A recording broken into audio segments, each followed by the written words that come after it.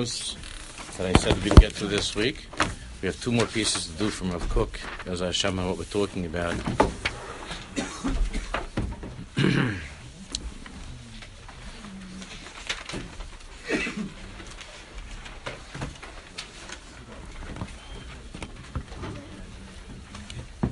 We're talking about the strange reality that we're living in, is that you could have one house and the same parents, and you could have two kids that are so different.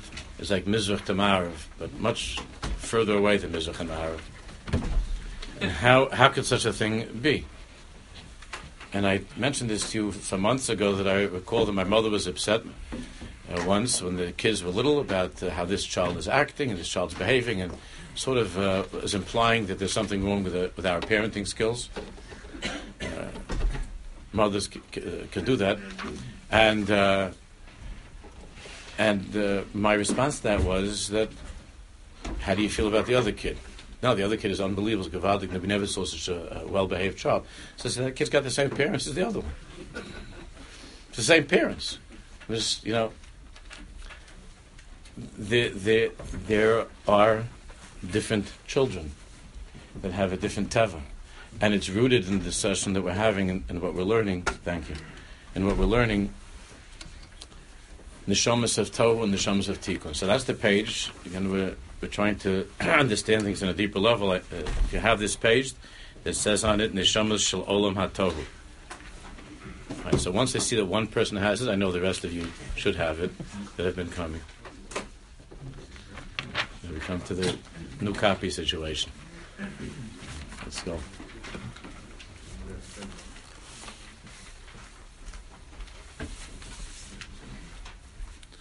And once we understand the root of the root, I don't want to call it a problem, but the root of realities, then we'll be able to address the particular issues regarding kedusha,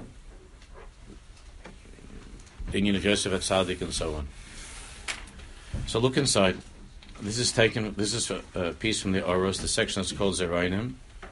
Handeshamas shal olam hatohu. Now, some of you, while we're learning this, you might jump out of your seat. Those would probably be the people from Olam Hatohu who will want to jump out of their seat because you're going to recognize yourself in the piece that we're learning. So it's very easy usually if we just would have a picture of what's going on and how people react when we learn these things. We get a sense of who's from the Olam Hatohu and who's from the Olam Hatikun. Of course, we're all somewhat. That also has to do with people who come in and come out and don't have their papers. It's part of that as well. It's all part of that. It's all part of that. Now they have all kinds of Rosh Tevis for everything, but this is where everything began. Everything began at the beginning. That's where everything began. But you know who you are and you recognize yourselves, and it's good. Because the beginning of improving is self-awareness and recognition. That's where everything starts. And we're not talking about good or bad. We're not talking about right or wrong. We're talking about something that Hashem Yisborach made in the world, and He has such unbelievable imagination. The Rebbeinu Shalom's imagination is infinite, and so we're the beneficiaries, and in a respectful way, the victims of HaKadosh Baruch Hu's infinite wisdom, because He knows exactly what He wants from each of us. Neshama shel olam hatohu, and neshama shel olam hatohu. It's very hard to listen to Rav Kook. It's so hard to read it, and to listen to it is near impossible. This section of the Oros, to my knowledge, has never been translated, and I certainly can't do that. I'm just going to try to get a sense of what he's talking about. The piece from Oros HaKodesh that we'll do Mitzvah next week, which is faster. That piece is easier to read. This happens to be not so easy, but it's very, very chashuv. It's a historic piece of Rav Kook. Hahadrocha haragila shel tom v'yosher. These are midas. I was talking about tmimus yesterday in shul. These midas of tom v'yosher, tmimus, a straightforwardness, yosher, an honesty, a certain way of life, and a way of thinking, and a way of living. Shmiras hamidas hatovas, a person who has midas tovos. V'chol das v'din, a person also is respectful of halacha, respectful of kol das v'din, halacha, normal, healthy, conventional behavior, and so on. Zahu inyan tahaluchos olam hatikun. All of that are the pathways of what's called, and what we're learning about, the olam hatikun. Because the olam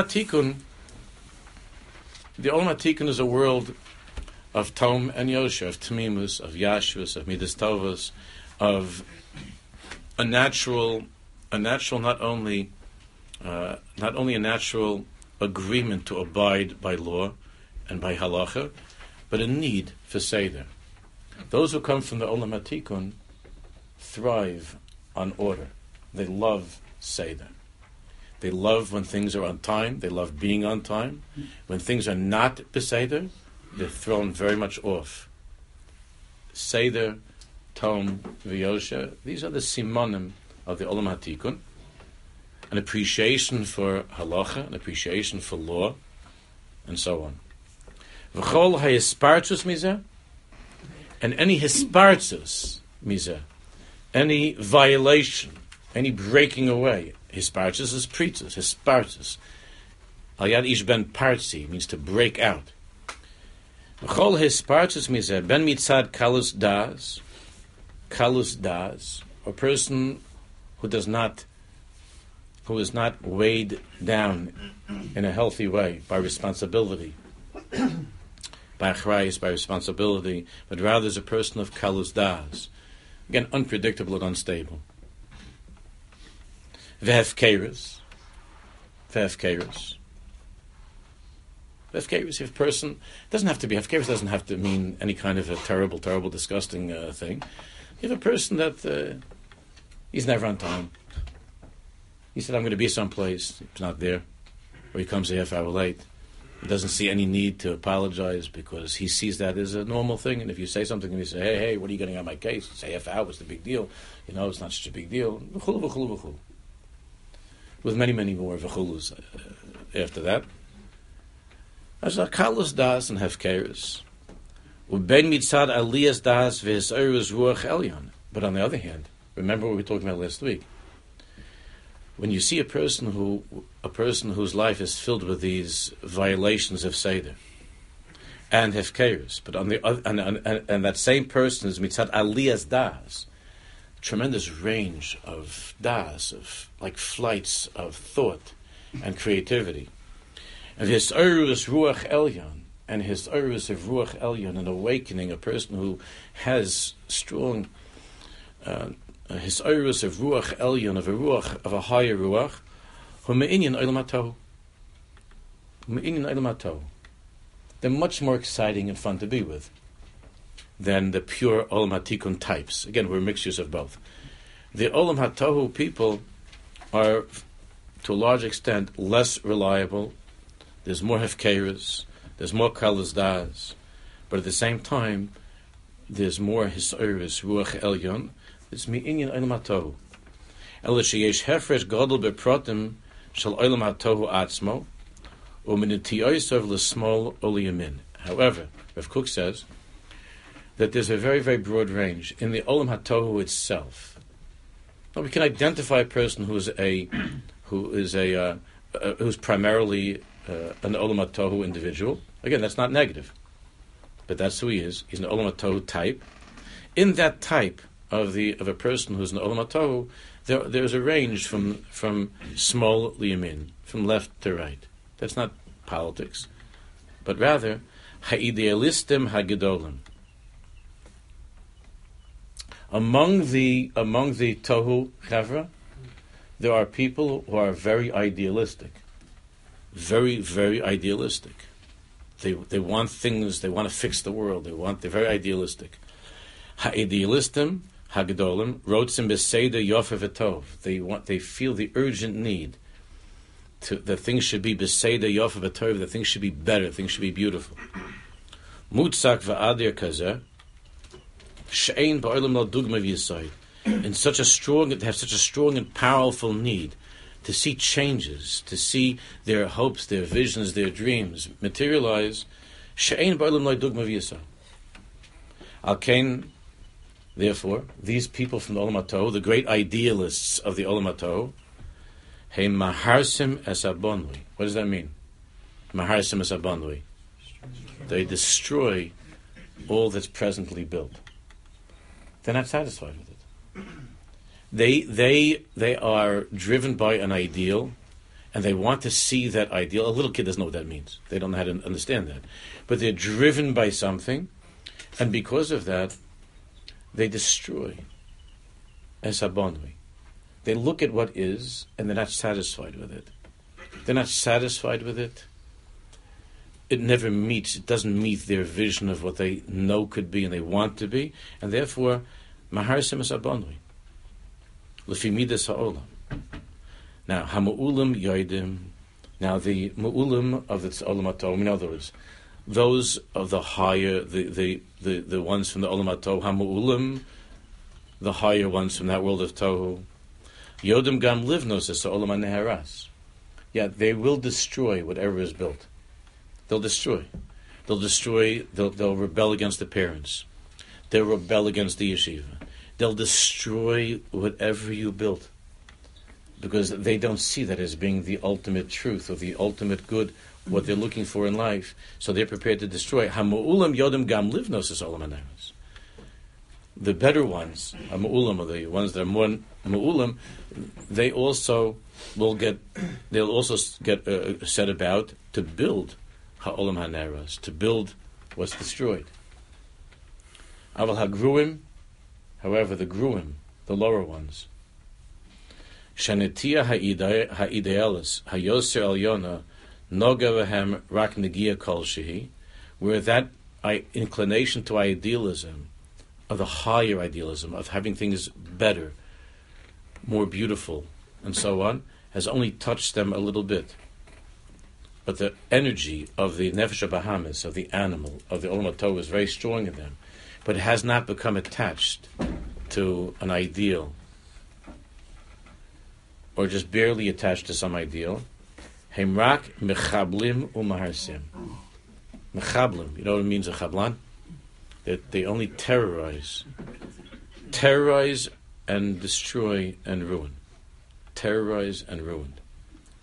The mu'ulam from the olam ha'tohu, they will destroy, but they're doing that. They're doing that almanas livnos. It's almanas livnos. They're prepared to destroy everything, but it's almanas livnos. And some of the greatest people in history are members of that world of tohu. So they will destroy. They will destroy. It's very hard for them to accept what's conventional when it doesn't meet their vision of what should be. They'll destroy. But it's almanas livnos. It's for their sake, for the purpose of building something which they believe is better. They could be totally wrong. That's not what we're talking about. What they believe is better. On the other hand, those who are not idealistic from the olam ha'tohu, hemrak mechablim u'maharsim, or have some sort of a vague connection to something, but they are mechablim u'maharsim. They terrorize and they destroy. Here it's not that there are seiser, lister, almanas livnos.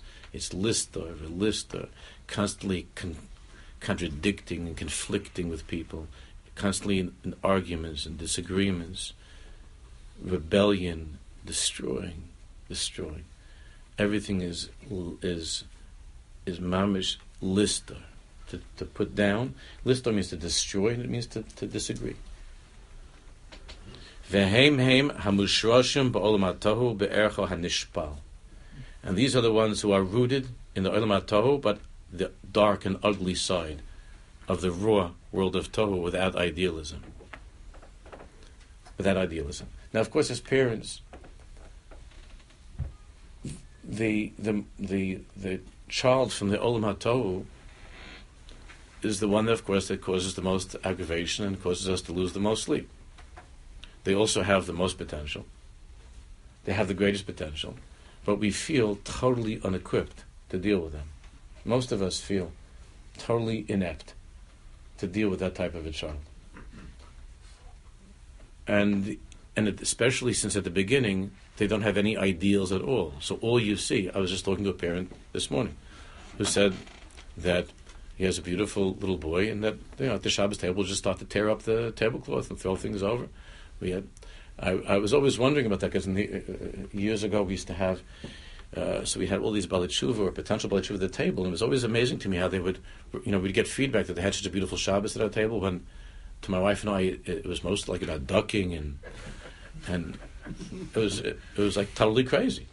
It was totally crazy. Kids fighting and carrying on and so on. So I guess it causes you to wonder what's out there in the world. Because I don't know, I figure people are just so lonely. It's nice for them to see a family that sits at the table, even though they're throwing strawberries and pudding and stuff. But at least they're sitting at the same table doing it, as opposed to being across the country somewhere. So the child doesn't have any ideals at all. Our job as parents is can we take such an unbelievable tohu, a product of that world of tohu, and can we find a way to connect him to something very, very beautiful, something very good? That's a very big challenge, because we all prefer to have the kid that's just tikkun, tikkun, tikkun. It's a machaya. It's low maintenance. We're busy with a million things. And since nowadays none of us want the kids to sit by a television, to sit looking at the stakes are too high and things are too crazy, we don't want them to sit on the thing. It used to be that they would just put the kid in front of you put the tohu kid in front of a television, and it's a shidduch, right? It's a shidduch. You could put him in, he could live in the world of tohu through other people. He could live vicariously. So he's watching Superman and he's leaping tall buildings in a single bound, and he's watching some movie about World War II, and he's in Normandy, like he's fighting for the cause of freedom but our kids don't have any of that stuff. They don't see that stuff, but they're not, or at least not legally, so they're not watching all these different things, so they don't have this. They don't have all of that. They don't have that venue to be able to enjoy identifying with fellow members of the Olam HaTohu. Because when you're watching television, it's all like, hey, these are my chevra.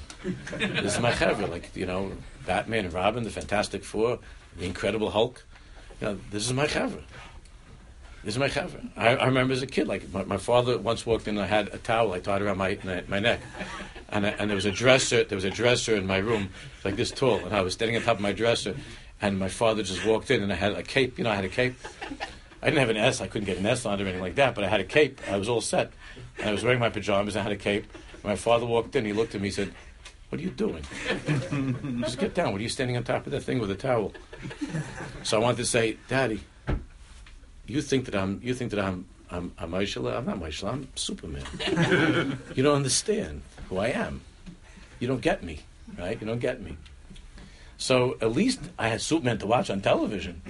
So my father doesn't understand, but I could watch Superman. Superman understands me. We have this. We have something in common. He also is a superhero, and he has to watch out for Krypton and all that stuff. We come whatever that was, kryptonite, right? Kryptonite. So we come from the same Superman. And I come from the same planet.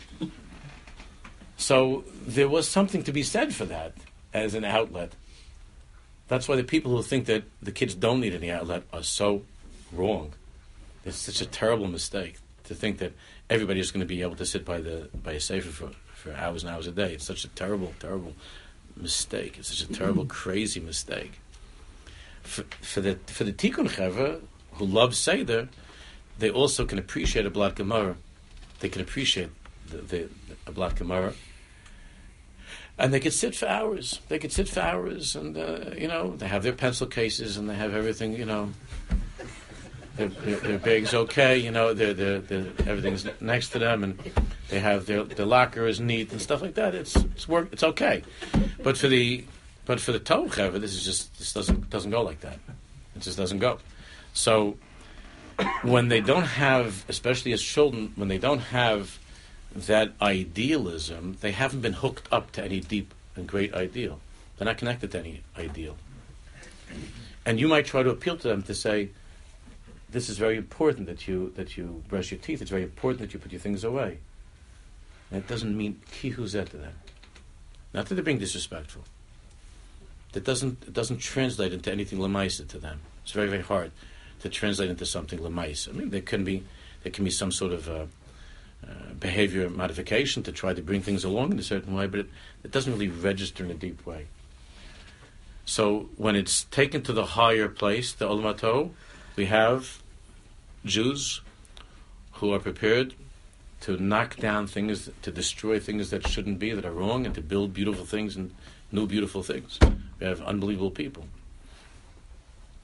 When it's not the higher end of the Olam HaTohu, Mushoshim b'Olam HaTohu be'erchai had nishbal, the lowest things, chas v'shalom. Neshamas de Tohu, Givohos hein min neshamas de Tikkun. Neshamas of Tohu are higher, are more exalted than the neshamas of Tikkun. They're much, much more prone, of course, to Pagam HaBris. Much more prone to Pagam HaBris, to damaging the bris of Yosef and Tzaddik. They're much more prone to that. They're much more prone to not being able to abide by the rules and regulations that separate guys and girls from an early age, and so on. They're much more prone to hispartzus, to pritzus, to breaking down walls and boundaries that separate, that have been set up by adults. They're much more prone to that. But their gevos man neshamas the tikkun, they're higher than the neshamas of tikkun. Gedolos hein ma'od, they're very great. Mevakshos hein harbei min hametzias, they have great demands upon reality. They expect a lot from their parents. They expect a lot from the world. They have tremendous demands. Mevakshos, they're seeking a lot min hametzias from the world. They have big dreams, and they're big taivas. Big taivas. But the kalim are not strong. And the kalim, this is where Shvius HaKalim comes from, the shadowing of the vessels. They don't have the kalim. Now the kalim take time, and education, and training, and working out, emotionally, spiritually, even physically. Their expectations of life are much greater than the kalim that can hold them. So that could translate into all kinds of taivas when it comes to eating, when it comes to the opposite sex, and so on. Tremendous expectations and demands for mitzias. But the kalim, mevakshos hein or godel ma'od. The shamas of Tohu, mavakshos, are seeking tremendous light. Or godel ma'od. Kol mashu mugbal. Therefore, anything that is mugbal, anything that has a limitation, that's mugbal, that has borders and limits. Muktsav v'ne'erach, same thing. Muktsav, that has a certain standard, a certain, and ne'erach. Einan yecholos l'saiso. They can't bear. They can't bear. They can't stand. Hein yordu mimalos mireishis hanetiyah shel havaya lehivaled. We spoke about this a few weeks ago. That world of Tohu comes from the highest place in all of the Olamis, and they descended from the infinite one himself in such a way. They come from that. We spoke about this. They come from that very first desire, kivyachol, of the infinite one to create. That's where they come from. The neshamas of Tohu come from the highest point of the Creator, the highest point of desire, of raw desire, of that will to have a universe, the highest level of will. So Hashem, we don't even know what that means. Reisha, the Loyisya, the Reisha, the unknowable beginning. The neshamas of Tohu come from the unknowable Ratzon of Hashem that's higher than anything that the mind can comprehend. And that's where these neshamas descended, and then they find themselves like in a classroom. Hisroimimu kishal heves v'nidachu. They were lifted up like a fire, like a flame, and then they were like covered with a cup. The fire is like held back. They come from that fire, and then the fire is being extinguished. everybody around him is trying to extinguish that fire. She'ifasan ha-bilti seifis lo tichla. Their infinite she'ifas, aspirations and desires and so on, lo tichla, just doesn't go away. Can't be extinguished. I mean, when you try very, very hard, they become very sick and unhealthy people. They become very sick. That's the piece where the Piaseczner talks about how there's a tremendous need for that people have for sensational things, like to hear something in the news. Like there are people that they're always following the news. It's a certain Indian, but not because there's something sensational to see something extraordinary, something different. There's a need for stimulation. The Shamas from the Olam HaTorah have a tremendous need for stimulation. Since our generation is largely occupied by Neshamas of Tohu, there's a tremendous need for stimulation that has to be satisfied. But the Piaseczner talks about is let's try to teach our children to satisfy the need for stimulation in learning and in davening, that the davening should be a passionate davening, that the learning should be a learning where it's not only on the surface, but should be pnimius, lomdus, and pnimius. There was never such a generation that had such a need, even in learning, the need for lomdus, to understand in the deepest way, that our parents and grandparents, they were happy if they understood Chumash Rashi. They were happy if they learned the Gemara and they touched the Gemara up in the right way. You can get a kid. He's like his first week in yeshiva. And he wants to outlearn Rebbe Kiva Eger. You understand? He thinks that he knows better than Rebbe Kiva Eger. He's in yeshiva for a week. I see this all the time. You have a kid who went to yeshiva, it's like a Shana Aleph, and he already wants to be a Vels Lamdan. He doesn't even have to spell the word Shana Aleph, but he wants to be a Lamdan already. Like he thinks he's a Lamdan. That our grandparents, our fathers and our grandfathers, that they were happy. They learned and they touched up the Gemara and they said there's a pshat in the Gemara. It didn't have to be that they get to the deepest pshat and to understand everything in such a way. There's a tremendous need for stimulation. That's why Rav Dessler mentioned in the past that Rav Dessler said that Hashem Yisborach sent such people like Reb Chaim Brisker into the world, and Rav Tali Trop, these Reb Shimon Shkopel, these and the Lomdus of the Avnei Nezer and so on. That just look at the books that are coming out, the Sfarim that are coming out. Your parents, or depending how young you are, obviously, but certainly from my parents' generation, they have no interest in the kind of books that you and I are interested in. Like, if you go to my father and say, Dad, this unbelievable book just came out, like on Kabbalah and psychology. Like Kabbalah and psychology. The Kabbalists are crazy and the psychologists are crazy. My father's happy. He has his Chumash and he does his thing. And he has his Gemara, he has his Chumash and he has his Gemara. So, over the years, I brought many Sfarim because a lot of the stuff that I don't have room for, so I take to my parents' house. So my father has all this stuff on his shelves, like all my different things that he has on his shelves. So so he called me up because my parents, Baruch Hashem, they're moving to my sister in Farakwe soon, hopefully. And my father says, "Come over and take away all of your things that you put over here when you have all these Sfarim over here." So I tried to make it seem like, they're not all my Sfarim. You also have Sfarim, Daddy. So my father says, I know what my Sfarim are. I am keeping my Sfarim. So my father has his Gemaras. And these are the Gemaras that I'm working on. This is the Gemara that I'm working on. He has his Chumash. And he likes the Medrash Rabbah. So, a Gemara, a Chumash, and the Medrash Rabbah. What about the Me'er Shiloach? What about Likutei Moharan? It's not part of that world. And not to say that if he would have been raised on, he wouldn't enjoy it, but he has such a geschmack from Chumash. My father just loves the parasha. He loves the parasha. He doesn't have to go online to get any pages. He feels that Rashi is doing a good job. My father, whenever I say with my father, did you see the Rashi? He wants to talk about Rashi and the parasha. My father feels that Rashi, and it's the same Rashi, thank God he's looking at the same Rashi already, it must be for the 90th year of B'li Ein Hara. And he says Rashi's. Nowadays, nowadays there's such a need for stimulation, say in Gashmias and in Ruchnias,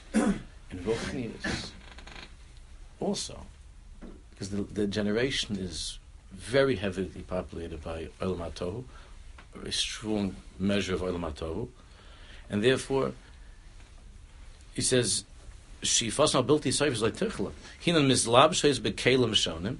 So these desires, these needs, becoming clothed in all kinds of different kelim. Shoafos harbe yosef yosef hamida, but their desires, their aspirations, their longings are always more than the kelim that they have, or the kelim that are being offered to them. Shoafos, and because of this, what often happens to the chevra from the Olam HaTohu is that they have these big hopes, these big dreams and longings. In reality, it doesn't meet what they were hoping for. Shoafos, and then no flows. They fall. They fall hard. The Olam HaTohu, Chevra from the Olam HaTohu, they fall very, very hard. Ra'os shehinan kluos bechukim. They feel that they're imprisoned by laws. Every din, every halacha, every traffic law is, he wants to drive with his feet on the wheel and the window open. And those are extreme examples. But to one degree or another, there's this need just to have my own rules, I have my own regulations. Rosh Shehina Klus, they feel imprisoned by chukim, by laws. All of these outside rules and regulations are preventing me from being misrachev. I want to expand, and they're shrinking me. They're containing me. They're holding me back. Again, kids don't understand anything this with the seichel at all. They don't understand it. But that's what you're going to see when you get home in Mitzvah after the Shia. That's what it is. Limroimim ein dai. The heavens are not high enough for these people. Limroimim ein dai. And because they can't get what they want, they don't even know what they want. They don't know what they want. When they get older, sometimes, again, with the idealism and other things, they can know what they want. When they're little, they don't know what they want. They just know they don't want to be in prison. So what happens to them is that when they're not allowed to take off, they can't go. They don't even know where they want to go. They fall into depression. Tuga means despair, depression. B'yeush, terrible, terrible despair. B'charon, rage, anger. And then, oftentimes what happens, Hashem Yirachem, is when we talk ketzef, and because of that anger, beresha, they fall into wickedness. They slip into bad, terrible things. Beresha, bezodon, beshiflus, I want to translate all these things, what they mean. Bekir, ugliness. Betiyuv, abomination, disgusting. Beherus, to destroy. B'chol ra. A bacher that came to talk to me this past week, when he was 14 or 15, he had an Indian, a little bit. He was experimenting with a boy, another boy that was acting up with him, as it often happens, and that set him on a course. Well, now he's already 19, 20, and he's pretty much convinced that he's gay. He's pretty much convinced that he's gay.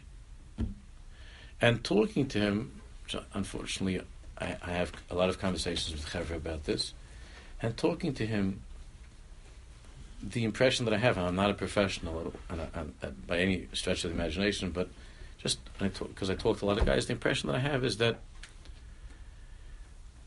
because, especially taking into account the kind of family that he comes from, which is unbelievably rigid, it's like West Point, mamish, this kid.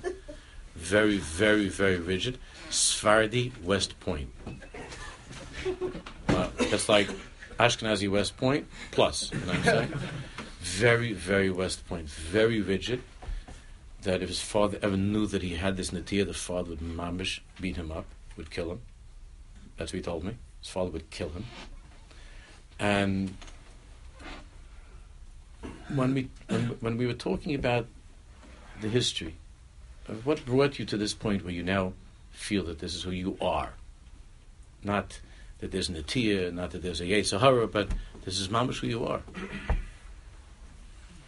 There's just not strong evidence that that's who he is. The evidence is leaning much more heavily to a boy who is not able to ever live up to his father's rules and regulations, to a boy who is never ever able to satisfy his parents with his grades, with his behavior and so on, whose siblings are, by his parents' description, wonderful and perfect, who once heard from his mother that he came into the world because of an accident that happened. And the Chad Gadya, I think we could all understand where the Chad Gadya comes from. And even then, I know this is politically incorrect. You're supposed to say, of course, this is wonderful, that's who you are, follow you. But he doesn't want to be that way. He wants to have a family, he wants to get married. He wants to have a beautiful Jewish life. He wants to live a beautiful Jewish life. And he's in a place of such yeush mamish. He feels there's no hope for him. There's no hope. He wants to have a family, because now he's getting to the age where he could buy a couple of more years, but the time he's not a kid anymore. No. So many of the kids are slipping into that. Many more boys than girls are just falling into that. Kiyur and Tiyuv and Heirus B'chol Ra. You could come up with any pshat you like in Chumash, but the bottom line is that's called Tiyuv and B'chol Ra. We love them, they're Jews. It's not, God forbid, how we treat every Jew. No matter what the person is doing behind closed doors, he's a Yid. That's not the issue. But the issue is his own future. He himself, he wants to get married, he wants to have a family. He said to me that if his parents would know this, they would force him to marry a girl anyway. They would force him to marry somebody anyway and forbid him from telling anybody. And he said, I can never do such a thing to a girl. How can I do that to a girl? He had this conversation. And I'm having these conversations. I'm having a lot of these conversations from all different backgrounds. From all different, from the most Chassidish to the most modern, these conversations. That's why if sometimes I don't get back to you the same day, I want you to know I'm not playing tennis, I promise. These kind of things. I'd rather talk to you about other stuff, but there's a lot of this going on. There's a lot of this going on. It's unbelievable. Crosses over all of the boundaries. Doesn't make a difference what type of yarmulke. It doesn't. All from all different backgrounds. It's the gullus, no? It's Meshigana where we live. That certainly contributes to it, because in the past it doesn't answer the underlying problem, because that kid should not be in gullus in his own house. The gullus is bad, but when you come into your house, you should be out of gullus. That's our concern. We can't change the world. But our homes, we could try to make that when my kid comes into my house, he feels a shtickle ghoul, you know what I'm saying? I can't change the world. You know, there are people who want to do that, so they're going to change. It's a foul. The technology, all this stuff, it's getting worse. You can't. The goal is terrible. Of course, it compounds everything. Not only that, because then they see a million things that says this is fine, this is good, everything's right, you're perfect, and the way you are, and so on and so forth. And you don't have to change, nothing is wrong. Of course, the goals is terrible, but we're talking about offsetting that. What can we do to protect our children that when they're in goals, that somehow they're able to survive as healthy young men? That's the best we could do. We can't change the goals.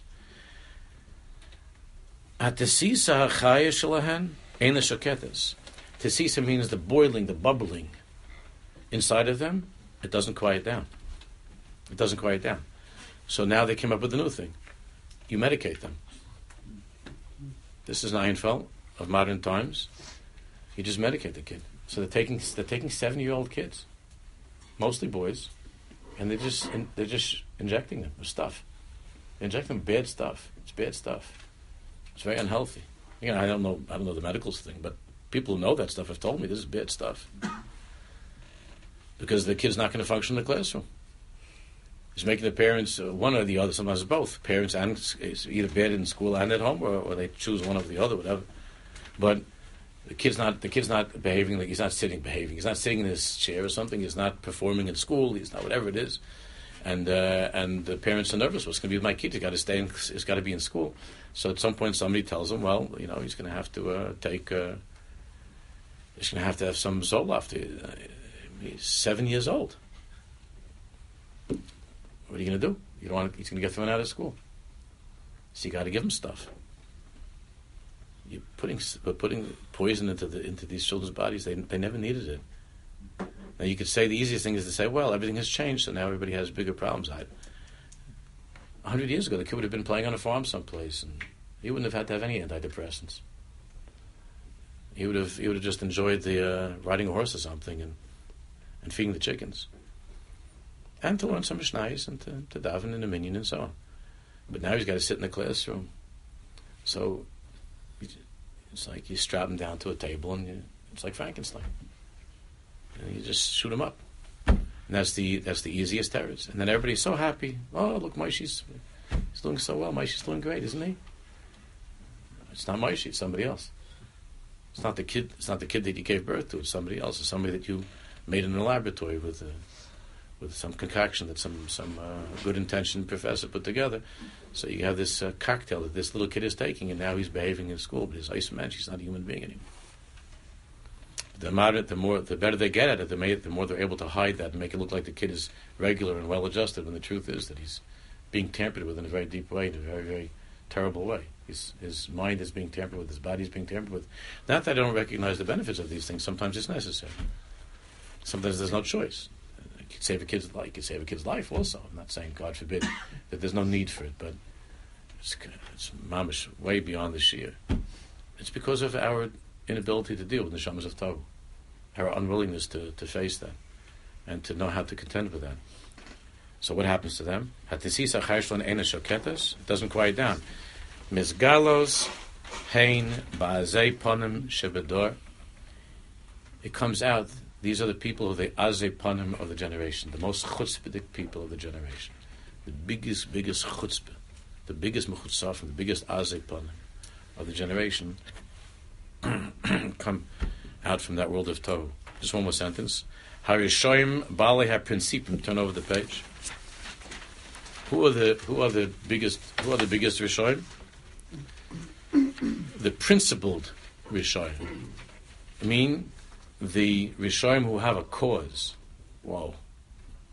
It's one thing if you stam a wild mensch, you're wild. But when you're a Russian and you have a cause of rishis, so then you're talking about final solutions and stuff like that. That's not stam. Troublemaker. Ha-poishim lahachis. Poishim. Rishoim poishim lahachis. For the sake of evil. It's way beyond the taiva. It's way beyond a need or a she'ifa. It's principled evil. You should know that these souls, Gavoha Ma'od, are from a very, very high place. We're talking about Jews now. We're not going to the area of non-Jews.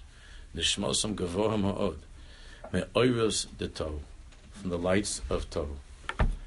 Hashem Yisrael should help us to know what to do with these lights, and we'll continue to try to finish this piece and the next piece from Rav Kook, which is much shorter, next week. 12, 13 minutes, by the way.